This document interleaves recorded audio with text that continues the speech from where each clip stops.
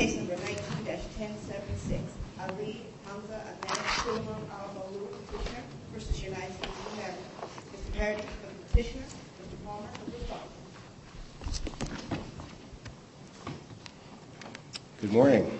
Good morning, Judge Griffith, Your Honors, and may it please the Court. I'd like to start with the Appointments Clause today, both because it's jurisdictional and because I think it's actually the most straightforward way of resolving this case. And by that I mean, in Lucia, the Appointments Clause was violated because SEC employees performed significant governmental duties without holding an office established by law. And here, Susan Crawford, a Defense Department employee, performed... Well, she's more than that, right? She's more than that. She's a senior judge for the Court of Appeals for the Armed Forces. She's a constitutional officer. She's not, actually. So, and I would draw this Court's attention to the distinctions between Section 942, 10 U.S.C. Section 942, and this Court's own senior judge provision, 28 U.S.C. 371.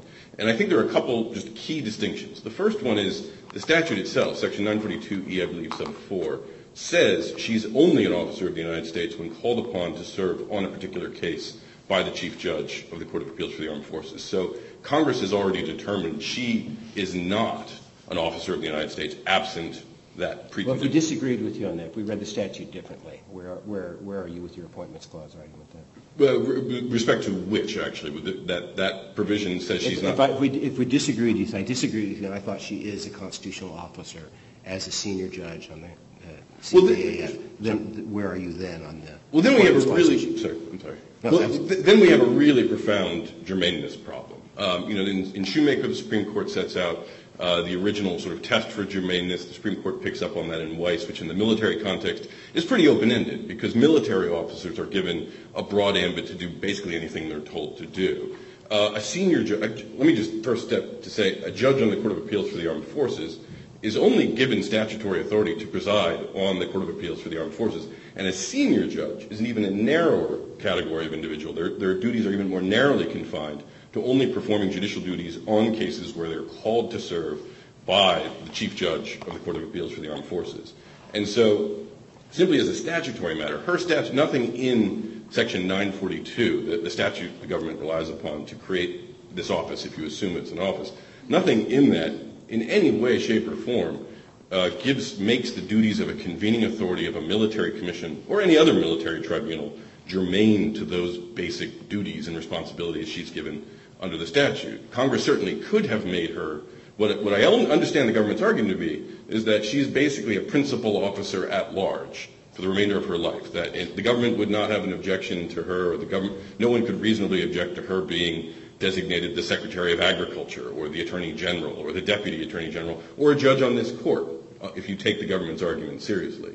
But that's just not what Congress said in the statute. And in the statute, Congress said, first of all, Congress said, you're only an officer when called upon to serve on the court. But even bracketing that broader question aside, taking the most extreme form of the government's statutory argument on its face, Congress also said, these are the only things you're allowed to do as an officer. And if you go beyond that remit, it's simply not up to the Secretary of Defense to designate her to be the military commission convening authority, because that's simply not an authority that Congress believed she ever would have. Now, if I could turn actually to what I think is the narrowest way of resolving this case, and that would be to vacate on statutory grounds. The CMCR agreed with us that our interpretation of Section 948H, under which officer is given its statutorily defined meaning and official is given its technical but Black's Law Dictionary defined meaning of an office holder, that's a plausible reading of the statute. And accepting that my friend's interpretation of the statute is also plausible, ours is the only one that doesn't raise any constitutional problems at all, whereas theirs drives this court into what I think can only be described as a thicket of constitutional questions, including this germaneness question that we just spoke about.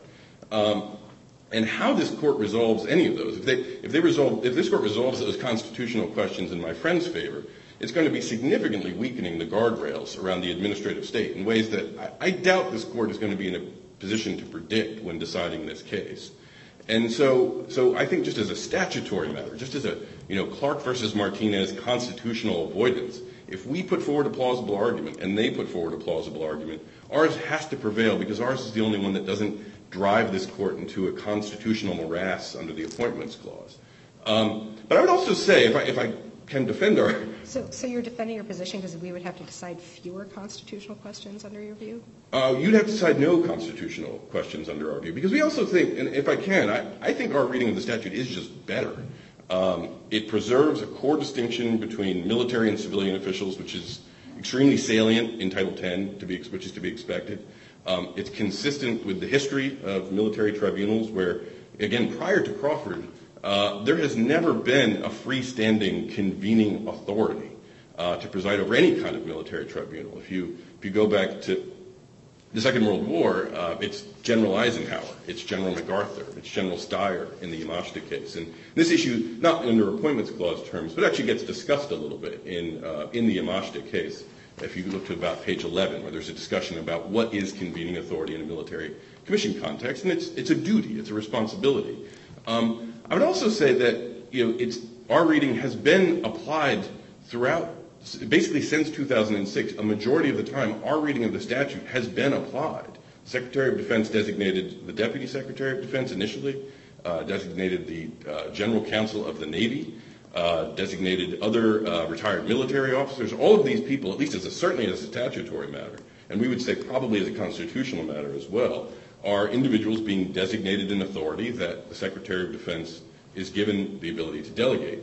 I would also just say one other thing about our reading, is I also think our reading is the only one that actually makes sense of the statute.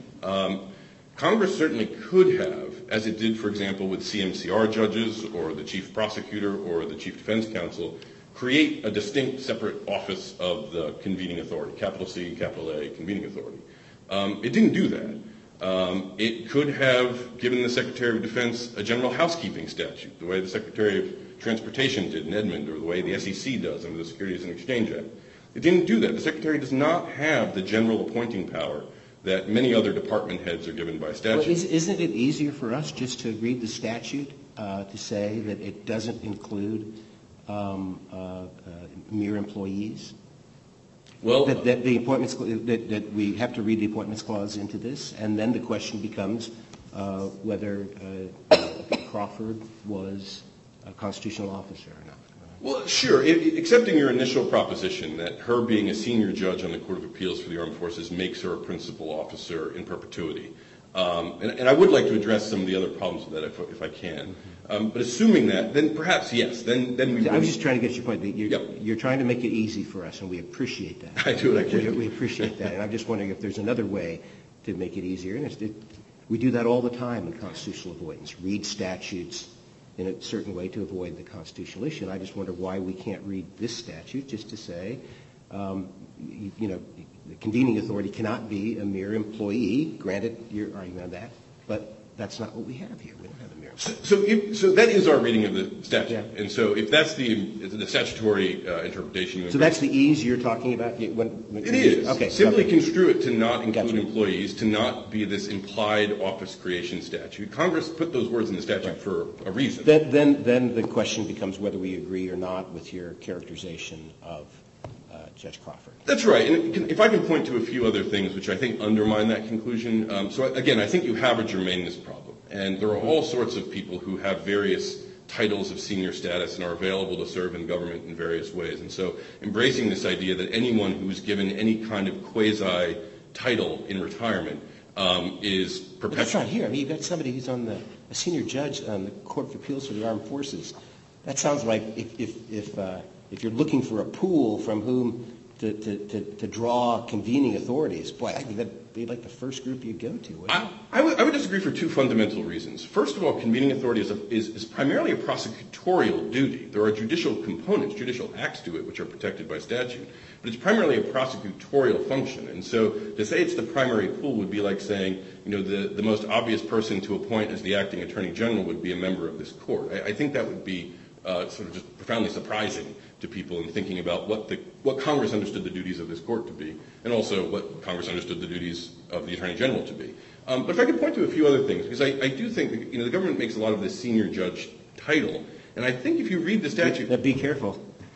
Be careful. Well, we love senior judges. Well, I think the government needs to be careful because if you actually, for example, look at 28 U.S.C. 371, which I'm sure Judge Edwards is far more familiar with than I am in its details. But there are a couple distinctions that are made in there that I think are really quite important. For one thing, a judge on the Court of Appeals, a senior judge on the Court of Appeals for the Armed Forces, has no continuing obligations, responsibilities. They don't have to comply with the Judicial Code of Conduct. They can take cases. They're completely exempt from any conflict of interest or federal statutes governing work for the government. A senior judge on this court has a continuing docket, has to be certified annually by the chief judge as performing judicial functions. None of those continuing functions exist with a senior judge on the Court of Appeals for the Armed Forces. A senior judge a senior judge on this court actually receives a salary, and I think that's actually important here in a specific way because if you look at, for example, at 371, you can either continue to be a senior judge on this court and accept a salary, and you continue to be essentially an office holder, or you can actually retire like Judge Brown did or Judge Kaczynski did out on the Ninth Circuit and get a retirement annuity. And the statute's very clear about that distinction. And more like Judge Kaczynski on the Ninth Circuit, who's now taking cases as an attorney in his old court, Judge Crawford, gets an annuity. And that's what the statute said. She gets an annuity. And in fact, if you look at, I think it's page 26 or 27 of our initial appendix, and you actually look at her hiring action, her annuity is actually protected. It's not a statute on the books anymore, but she actually is allowed to continue to receive her annuity as a retired judge on the Court of Appeals for the Armed Forces, and then gets the SES salary on top of that. She is, in essence, a practicing lawyer for the government while she ostensibly holds this senior judge title. And so, and I would point to one final factor. I would just point to one final factor, which I really do think distinguishes a senior judge on the Court of Appeals for the Armed Forces from a senior judge on this court, or even some of the, like a magistrate court or something like that, is that she can't leave that office.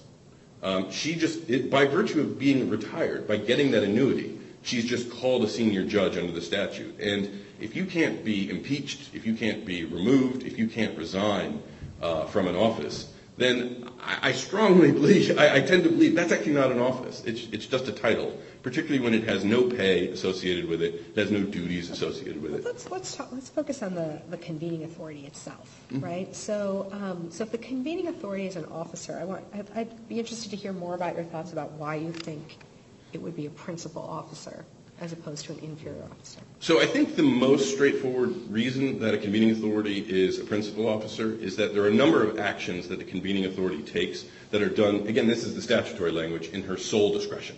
Sole prerogative, actually, and discretion. And that's statutorily protected.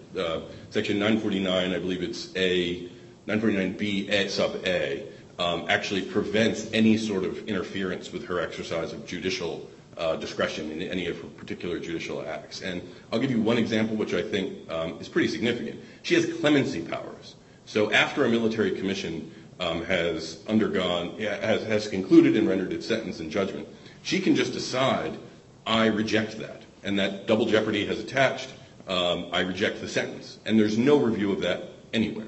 Anywhere in the executive branch, anywhere in the judicial branch. She's a final decision-making authority on, and here, that judgment was exercised to confirm, a sentence with life without parole. So it's a very serious exercise of unfettered, unreviewable discretion. And so I think that certainly puts her on the principal officer side of the line. If you look at cases like... Can you identify other officials like the convening authority who have been classified as principal officers? The judges, or I guess administrative law judges on the Copyright Appeals Board, they were able to make final judgments about copyright issues, and those judgments there were at least appealable to this court, and that was enough for this court to say that makes them a principal officer, and there's the remedy there. We can remove their tenure protections. Here that can't actually be done. There's no tenure protection to remove here, in part because it's not an office, but it's also sort of just the way the statute is structured. You just couldn't take away those powers. And even if you could, they've already been exercised in this case. And so if you could prospectively, it would still be fatal to the jurisdiction in this case.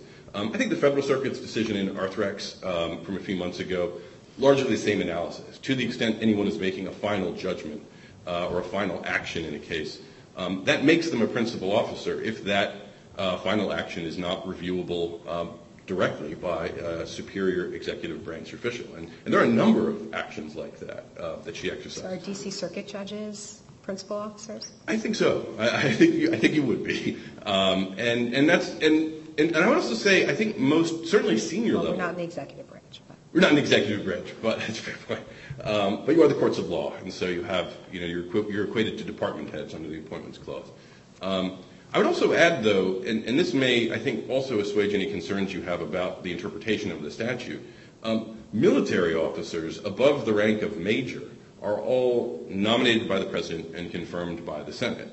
I don't know that there's a holding one way or another on whether or not that satisfies the principal officer condition. However, convening authority under 10 U.S.C. 822, which is the General Court-Martial convening authority, and also by tradition, has normally been exercised by the most senior officers in the military. We're talking general officers. In only the rarest of occasions would it even go down to the rank of colonel or lieutenant colonel.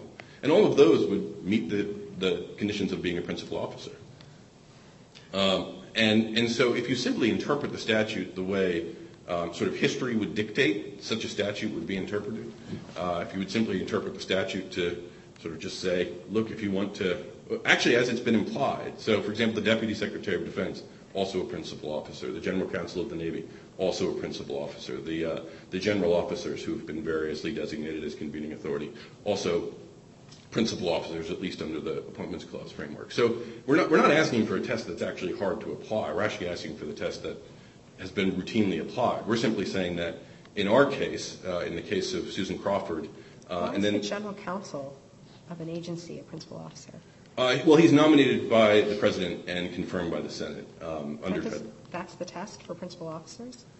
Well, it's certainly the condition. It's the constitutional precondition for someone to act as a principal officer. They must be appointed. That's also the default mode of appointment for inferior officers, but to the extent... There are lots of inferior officers who are PAS. Absolutely. And they may be inferior officers, but could they be, for example, eligible to be to be delegated what are in essence principal officer authorities? Because that's ultimately what we say Section 948H does. It's a delegation statute. It's actually very similar in some ways to the statute at issue in Lucia, which was 17 U.S.C. 78D-1 or something complicated like that, which was a broad delegation statute given to the Securities and Exchange Commission, and they used that statute to essentially delegate power to SEC employees. And the Supreme Court said, you can't do that. You have to appoint them first. Now, the SEC had an appointment authority that it could use to remedy that, at least prospectively. The Secretary of Defense does not have a similar appointment authority. But it's a fairly easy, frankly, it's a fairly easy test to meet, and it has been met most of the time. So are you suggesting that principal officers can appoint other principal officers? Well, certainly, no. Certainly department heads. The Securities and Exchange Commission was treated as essentially a department head, as I understand it, in Lucia, so that it was given the lawful appointment authority, not unlike the Public Accounting Oversight Board issues that were up in Free Enterprise Fund, where you have essentially a principal officer committee, or sorry, department head committee.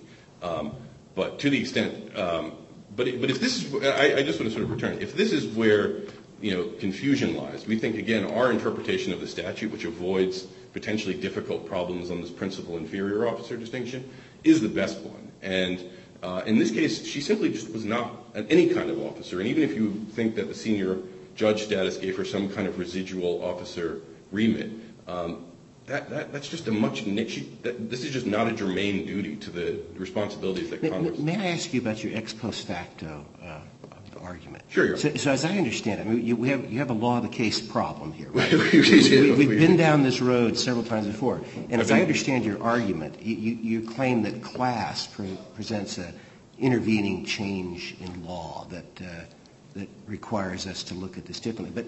But your argument about class has already been rejected by who? The First Circuit and the Sixth Circuit? That's been a losing argument twice. Why should we go against them? And when I read class is about guilty pleas. It doesn't stand for the broader proposition. I mean, what you're arguing that class worked a fundamental change in the law of forfeiture of constitutional challenges. And my reaction is that you're asking class to do way too much work. I see I'm getting close to the end. No. Thank you. Yeah. First, we actually don't think you have to disagree with the Sixth or First Circuit, because ultimately the Sixth Circuit actually doesn't analyze this question. I looked into it, and they didn't even have rebriefing after class, let alone re-argument. So the Sixth Circuit, I think, was just operating on a sort of a default presumption that the plain error review applied as it did before. The First Circuit does grapple with this somewhat, but the only issue actually before the First Circuit was whether class made what are essentially blackledge MENA claims jurisdictional, because that's ultimately what class holds. If you remember many moons ago when this case was back on the en-banc court, this court relied on its line of authority. Delgado Garcia was the primary case this court relied upon to say that a challenge to the constitutionality of a statute was not a blackledge MENA claim. It was not a challenge to the government's power to hail you into court. And as a consequence, was neither jurisdictional and had no special status. It was like any other constitutional objection that might get raised at trial. And in class, this court did the same exact thing. It actually cites the same exact page of Delgado Garcia to say that this is a straightforward holding. It's a per curiam opinion, in fact. And the Supreme Court says no.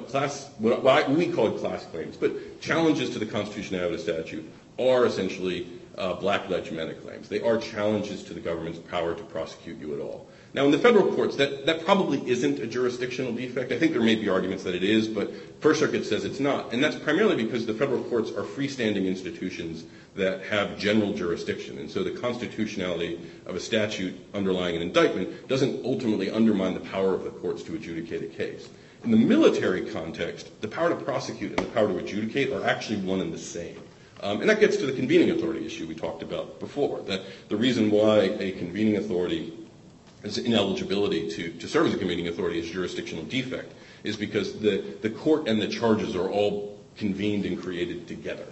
And so in the military context, and we listed a number of examples of situations where jurisdictional defects are not relevant. Things are not jurisdictional in the federal courts, but are jurisdictional in the military courts.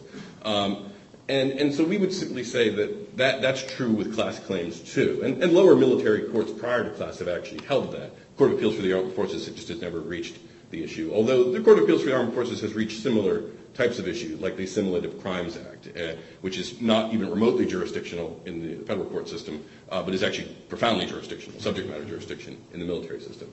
If I can make one other point, though, just on that, to distinguish, I think, the First Circuit's reading from ours. Even if you accept that, because the First Circuit was only concerned about it being jurisdictional or not. That was the bucket it was looking at. And we think class certainly opens the door to understanding constitutional challenges to a statute, right, where you're not gainsaying the facts at trial. You're not gainsaying anything in the indictment. But the constitutionality of the statute itself is a fundamental defect that implicates sort of core concerns of judicial administration. So in that way, it's a lot like Nguyen or Glidden versus Zednook, where you have a fundamental defect and there's a important administrative interest. And if I could highlight what that important administrative interest is if you accept, as the Supreme Court held, that challenges to the constitutionality of a statute are in fact blackledge MENA claims. Well, what does that actually mean? What is blackledge MENA? Well, it means you can raise them in a post-trial habeas case without having to show cause and prejudice, where you're not subject to the plain error review. It's going to be de novo review in a post-trial habeas case. But you can't do that on direct appeal.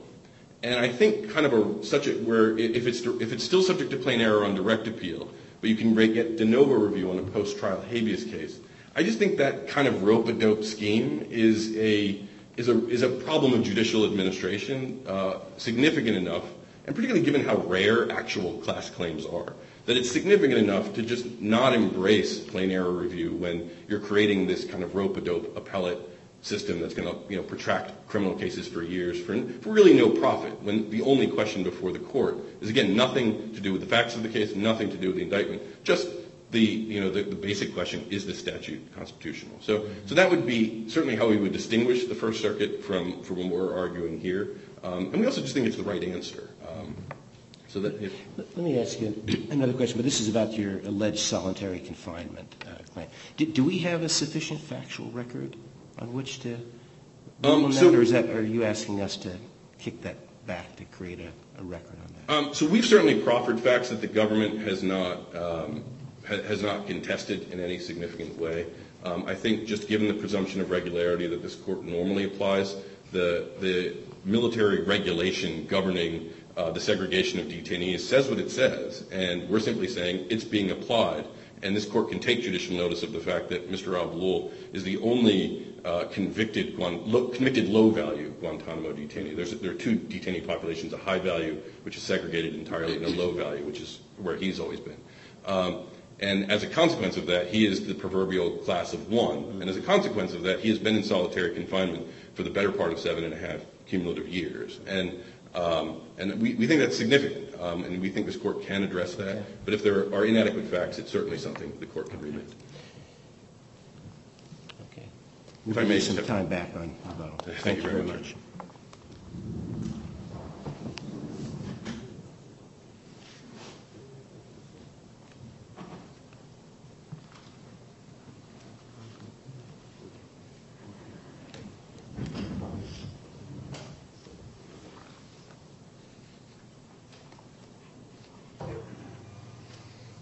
Good morning. Good morning, and may it please the Court. The 2006 MCA authorizes the Secretary of Defense to designate any officer or official of the United States to convene military commissions. That's broad language on its face. And I take the principal issue here to be whether it's necessary for this Court to adopt a very narrowing, countertextual reading of the phrase officer or official of the United States in order to resolve any appointments clause issues that might arise. We think that there's a much simpler way to avoid any appointments clause problem. And that is to interpret the Secretary's designation of the convening authority as itself an appointment that satisfies the requirements of the appointments clause for inferior officers like the convening authority. If the statute had used the word... So do you read their argument, or do you hear their argument to be that the appointed convening officer must be a principal officer? Yes, they have argued and made a kind of independent argument that the convening authority must be... Is that your understanding of their argument, that the appointed person must be a principal officer? I was listening and didn't ask. I'll ask on rebuttal. Go ahead. Yes, I think they have advanced they have advanced two separate arguments, I think, and the principal officer argument is they have contended both that the convening authority is an inferior officer who must be appointed consistent with the appointments clause, and as an inferior officer, the inferior officer claim would be satisfied, in our view, by the Secretary's designation, because the Secretary is a head of department. And Congress, by authorizing him to designate the convening authority, has granted him power to appoint an inferior officer. Separately from that, they've also argued that the convening authority is a principal officer position. That would require a presidential appointment and confirmation by the Senate. The Secretary couldn't do it? Correct. Under that theory? Under that theory. And our response to that theory is the Supreme Court's decision in Edmund, which held that judges on the military courts of appeals are inferior and not principal officers. And the reasoning that the Supreme Court applied to those judges applies equally to the convening authority. Coming back to the inferior officer point. Yes, so can you draw out the analogies? Why do you think this is an inferior officer under Edmund? What are the features that make it the same? The features that make it the same are, the most important one is the removability. The Supreme Court in Edmund... Oh, the what? Say that again? The removability of the judges. Those judges were removable without cause by the Judge Advocate General, and the Supreme Court relied heavily on that fact. The same is true of the convening authority, who is removable without cause by the Secretary of Defense. The petitioner has relied on provisions that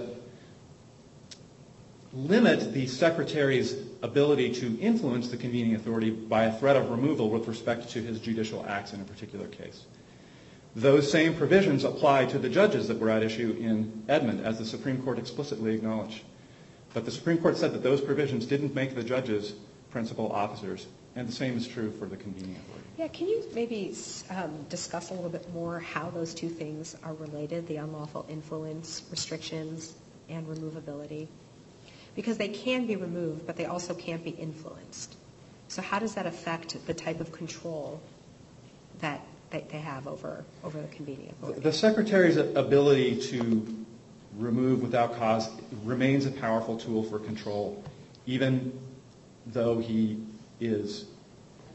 there are limits that provide a right for the defense if he were to remove the convening authority or attempt to influence the convening authority with a threat of removal with respect to his judicial acts. We don't see those provisions as a protection for the convening authority, but rather as a right for the defense in a particular case. In other words, I don't think those provisions would, if the Secretary were to remove the convening authority, he would be removed. And that may give rise to a claim on the part of defense that this violated his right to a fair trial under those provisions, but it doesn't protect the convening authority from removal. So you're saying the unlawful influence are not similar to, say, for-cause removal protections for the convening authority? The Supreme Court rejected that argument in Edmund. That the Supreme Court noted these provisions and still held that the judges were inferior officers. So you think they're protections for the defendant? Yeah. Right. And that the Supreme Court in Edmund noted that those judges were removable without cause, and also discussed the same unlawful influence provisions. If you're right that it gives right to a defendant, if there was an unlawful removal, where does the defendant vindicate that right? Before us? Well, if it happened at the trial level in the military commission, and the military commission has adjudicated claims of unlawful command influence in other cases. I don't think there's been a claim in this case, but in other cases before. And the Secretary has, in fact, exercised his removal authority over the convening authority for military commissions relatively recently, as the petitioner notes.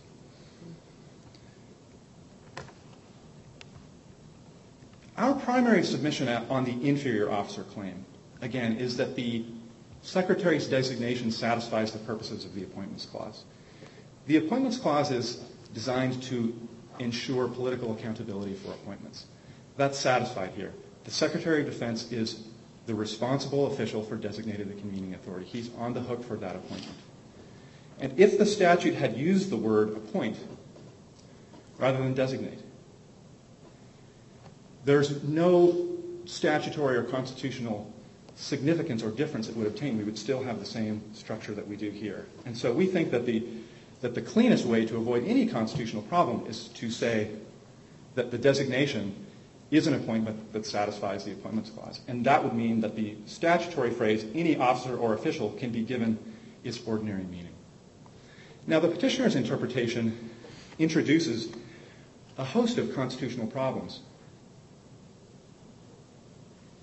Let me explain some of those. So, under the petitioner's reading, the constitutional responsible appointing official is not the Secretary of Defense necessarily, but it's the official who first appointed the officer to his original position. And under the statute, that officer doesn't have to be the Secretary of Defense. The statute would allow the Secretary of Defense to designate an officer from some other department.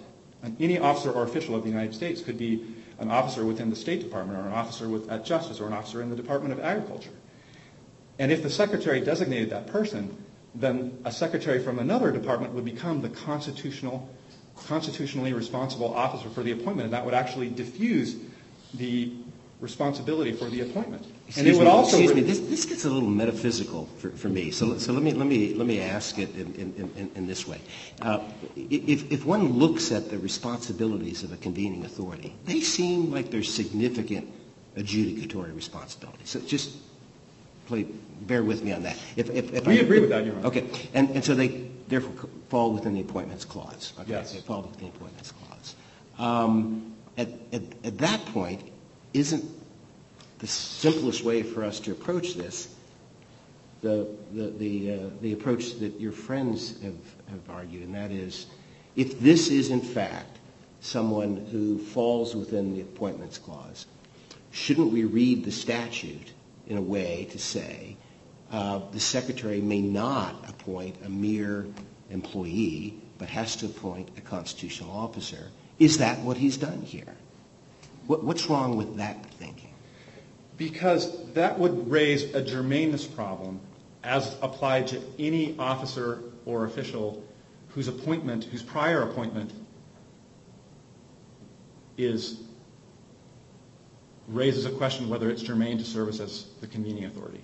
So if the Secretary were to designate someone from the State Department, then that officer, there would be a question, well, does that appointment, is it germane so that would be constitutional to be the convening authority? Do we avoid the germaneness problem with your alternative and Yes, late brought argument that in fact what we have with Senior Judge Crawford is someone who meets the germaneness requirement? Yes, we agree that the appointment to the CAF would be sufficiently germane to service as the convening authority. Why?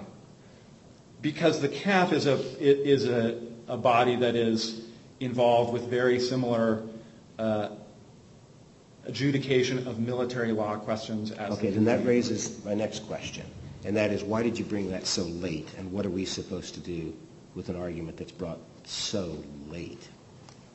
This is something that we've been at this a long time. Yeah, but I can make the same argument to the counsel for a little. Why so late? All of this. I mean, we have a set of doctrines that tell us what to do with late brought claims, and particularly when it's a claim seeking to invoke our jurisdiction, right? Haven't you forfeited that? I think both parties are in the having made arguments late category, Your Honor, but I think that as the prevailing party below, we're entitled to defend the CMCR's judgment on alternative grounds.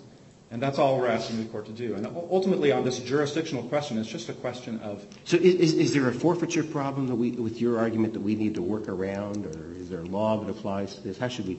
If I'm of the view that you have forfeited this argument that Senior Judge Crawford fits the bill here, help me think that through. What do I do with that? Well, setting aside our primary submission is the Secretary's designation. Right. But our principal submission is that, again, as the prevailing party, we can defend the judgment on any ground that's proper. And since this is a jurisdictional claim that's brought very late into the process, I think it's appropriate for the court to just try to get the question right. As I understand, and help me here, as I understand the law of forfeiture on jurisdictional claims, it works a little different for you than it does for Baloo. If someone's claiming that there isn't jurisdiction, you can bring that up anytime you want. If you're claiming there is jurisdiction, aren't you too late on that? I don't agree, Your Honor. I don't think we have an affirmative responsibility to anticipate a constitutional challenge to a duly enacted statute and a duly appointed officer and respond to it in advance. And so in this circumstance where that claim is brought so late in the process, then I think we're entitled, again, to defend the judgment below on that basis. And that the court ought to just treat the question as the jurisdictional question as, because it's jurisdictional, and we've agreed that it's jurisdictional, that in the military context, because the court is a creature of the convening authority, then the validity of the appointment of the convening authority can matter even at this late stage. But because of that, it's that kind of question, then the court should simply just, either she was eligible as an officer or official of the United States or she wasn't. Mm-hmm. And the court can consider alternative arguments to support the CMCR's determination that she was. What do you think is your stronger argument?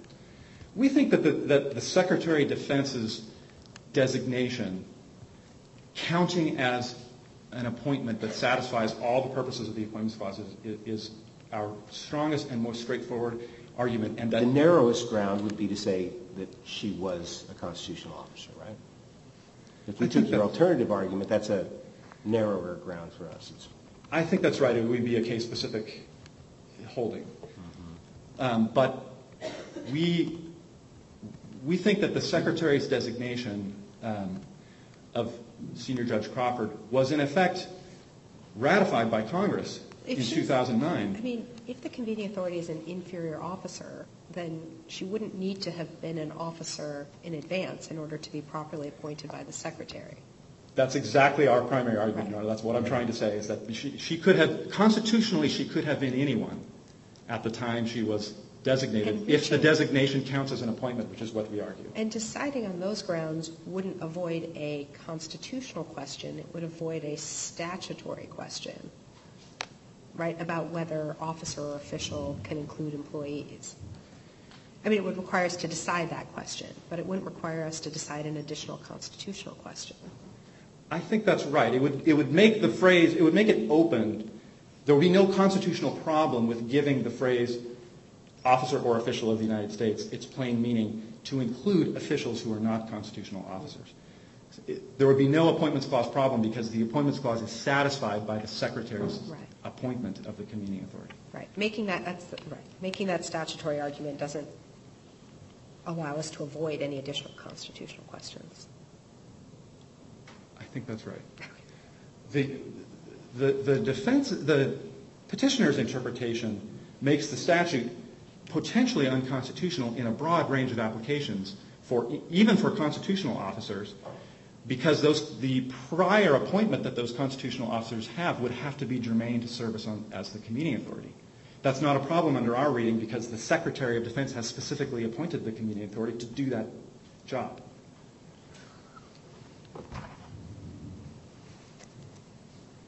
Can I just ask you, could you rely on the de facto officer doctrine here?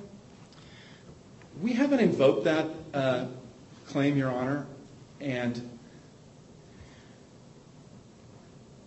I think the Supreme Court had difficulty with that argument in the Edmund category of litigation over the military judges, and so we haven't invoked it.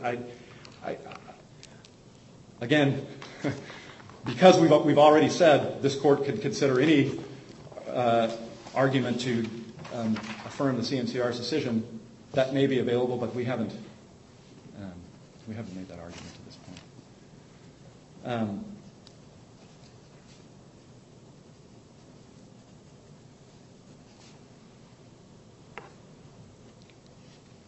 Your Honor, if I could just make one quick point, coming back to the principal officer point and referring to this Court's decision related to the copyright judges and the decision by the Federal Circuit applying that decision to certain patent judges. Both this Court and the Federal Circuit decided that any problem could be remedied by invalidating the statutory restrictions on removal. And Petitioner has said that in the convening authority context there are no such restrictions on removal. And so those cases help our argument that the convening authority is an inferior and not a principal officer.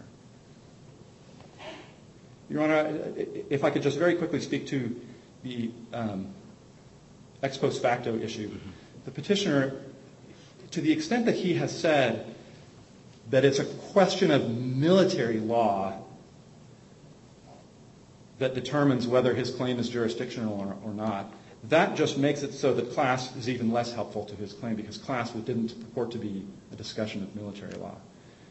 And our principal submission is that class is about guilty pleas, and because there wasn't a guilty plea here, it says it doesn't in any way affect this Court's en banc determination that constitutional claims could be forfeited in the military commission system. Are you going to get to the reassessment of the sentence issue? Because where in there do you find evidence that during the reassessment that the beyond a reasonable doubt standard was used? I don't see it anywhere. It's not cited. That's an error, isn't it? Wrong standard was used. It is cited, Your Honor. The case in which the sales case from the CAF in which that standard is explained is cited by the CMCR. Now, it's true that the CMCR did not use the word reasonable doubt. But we think it's... You don't think that's kind of important when we're trying to understand what standard was used, if they don't use the language of the standard? I think when they cite the proper case, and when the Court's analysis indicates that it doesn't indicate any doubt about the question, the Court determined that the conduct that underlying the vacated charges was the precise same conduct that underlie the conspiracy count. And that makes it so that reassessing the sentence was proper under any standard. And that in that circumstance, there's no reason to think that it would be a worthwhile exercise to send it back to them to say the words that they didn't say the first time, when they cited the case that contained the proper standard, and when they resolved the question, not suggesting that there was any doubt about it. If there's no further questions. Thank you very much. Thank you.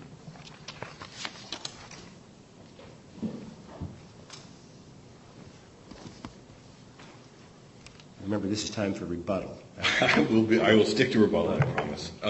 First, on the because it's an issue, obviously, we're quite familiar with, is on forfeiture and waiver.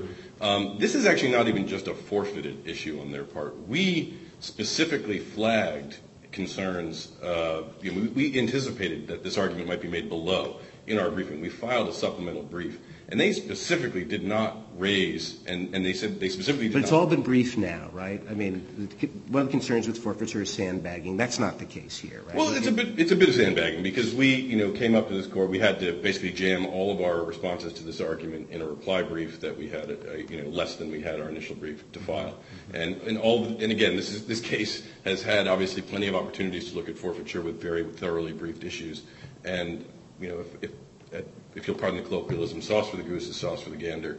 And if this court is going to apply very strict forfeiture rules against Mr. Abdul, who is essentially a pro se litigant in this case, I think the government should at least get basic stuff right and raise the issues that it actually wants courts to decide. And I think to the extent they have argued, they didn't argue it at the podium, but they did argue it in their briefing, that the CMCR is given some sort of specially privileged position because of its experience in military legal issues. This argument, I think, would have had a much different color in front of the CCAs, where there's a lot more familiarity with the Courts of Appeals for the Armed Forces and the statutes governing those. And candidly, I think they didn't raise it below because it's just not a good argument. And one of the reasons, I think, is something... You say we've been tough on forfeiture with Balul. He didn't participate in the proceeding at all. How's that being tough on him to say that plain error review applies? He participated somewhat. I'm not going to defend Mr. Abdul's conduct at trial. That's not what I meant to say. But I'm simply saying, sauce for the goose is sauce for the gander. But how's it even comparable here? Well, in Mr. Abdul's... A total non-participation yields a certain result. And we don't have total non-participation here. Mr. Abdul did make objections. This court just found that those objections were not precisely articulated enough to flag the issue for reviewability purposes. We squarely raised the issue below, and they refused to respond to it. In fact, they said it's an irrelevant argument entirely. So I do think, again, with a pro se litigant and experienced government counsel, I think that's a big difference. But I would actually make one point that I think my friend raised, which I think really does cut against this whole Susan Crawford as a principal officer on CAF. CAF is not actually part of the Department of Defense. There's actually a specific statute saying for convenience, the statutes governing it are put in Title X. But like the tax court, like a lot of other independent agencies or Article I tribunals, it's a freestanding entity in the executive branch. And so his germaneness argument that, we're going to be pulling people from the Department of Agriculture, if you agree with my argument, that's arguably what they would have had to have done here in order to put Susan Crawford onto the court. If I can address their sort of core appointments clause argument, at least as they frame it, is we should read designate as a point. Don't read the statute as it's written. Read it as we would like it to be written. And can I just give this court 4 examples, and with this court's indulgence, give this court 4 examples of where identical language, often done with the identical grammar, has not been interpreted that way. First was with the International Security and Development Cooperation Act. The Office of Legal Counsel squarely looked at a statute that gave the president certain powers and the power to designate that to any office or agency, and said the president does not have the power because of the appointments clause with a statute that simply gives the power to designate, the power to actually create an office and to appoint individuals into an office. Edmund versus the United States, Article 66 of the UCMJ uses both the word assign and also designate for senior chief judge of the Court of Appeals for the Armed Forces. The Supreme Court said we can't rely on that as an appointment statute. Instead, they had to look at 49 U.S.C. 323, which is the enabling act for the Secretary of Transportation, as an appointment authority, a separate appointment authority. The United States versus Nguyen, that's 28 U.S.C. 292, which is the sitting by designation statute. That language is virtually identical grammatically in terms of to Section 948H. And no one suggested in Nguyen that the power of the chief judge of a circuit to designate a district judge constituted or should be read to constitute an appointment. And if they did, that would have resolved the case very simply and concisely. Instead, the Supreme Court said, no, statutory terms mean what they mean. Designate means an existing officer or official in that case. And then... Go ahead. I'm sorry. And then lastly, actually, Lucia itself. Lucia is depends on a fairly broad delegation provision of the Securities and Exchange Act. But how that's operationalized in 15 CFR 2001-110 is to designate hearing officers. And the Securities and Exchange Commission designated hearing officers in the same way the Secretary of Defense designated a convening authority. And no one at the time here, and no one at the time in Lucia, thought anyone was getting an appointment to anything. If I can resist my friend's argument, and I think he's frankly just wrong on this, that if you accept their argument that this is a creation of an office, that designate means to create an office, well, that's a judicial office. That's by statute. And under United States versus Wiener, that means because a judicial office in the Article 1 context, that it's automatically given good cause tenure. And so the Secretary of Defense does not have the automatic ability to remove a convening authority at will, and hasn't exercised that authority. Again, a lot of what the government has argued on a number of these issues, frankly, is to say, well, just impute a little bit here, shade the language here, give us a little bit of an edge or a sort of ambiguity in our favor here. And, we're dealing with a case where this man is serving life without parole in solitary confinement. And if that's what this court is being asked to approve, I don't think it's a lot to ask that the government just get the very basic things right. And reversing on the Appointments Clause ground, which we think is the most straightforward, does not set him free. It literally moves him from Camp 5 to Camp 6 with the other low-value detainees. And if the government wants to prosecute him and prosecute him properly in a military commission, they can do so. Let me go at it one more time to make sure I understand the reach of your argument. Looking at the statutory language, the Secretary has authority to appoint inferior officers, right? No, the Secretary of Defense does not. That's been a very jealously withheld authority. Congress has never, maybe with the exception of a brief period in the 1960s, never given the Secretary of Defense any general appointment power. There are only 16 provisions in all of Title X, and we're happy to provide those to the court in the 28J letter. We looked. And there are only 16 provisions in Title X where the Secretary has given any appointment authority at all. 9 of them are to various advisory boards, and the 7 others are to things that are just not germane to this case. And so, to Your Honor's question, I would actually point this court specifically to the Court of Appeals for the Armed Forces decision in Jansen. We cite it in our brief and in our reply brief. They look at this Appointments Clause issue in the Title X context very, very carefully. And I candidly think that's one of the reasons why they were not quick to try and pull out this, senior judges or perpetual officers argument below. Because that's something that in the military context people are very, very familiar with. And they lay out, the structure of Title X, how carefully it's reticulated, even the number of majors. Well, the fact that the Secretary doesn't have a general appointment authority, that seems to be correct under the statute, but the real question here is whether the MCA gives him that authority to appoint someone in this context, right? Absolutely. Obviously, you disagree about that, but that's the question here. That's correct. And we would point to the OLC's opinion on the International Development and Security Cooperation Act to Edmund. I think Edmund is probably our best case.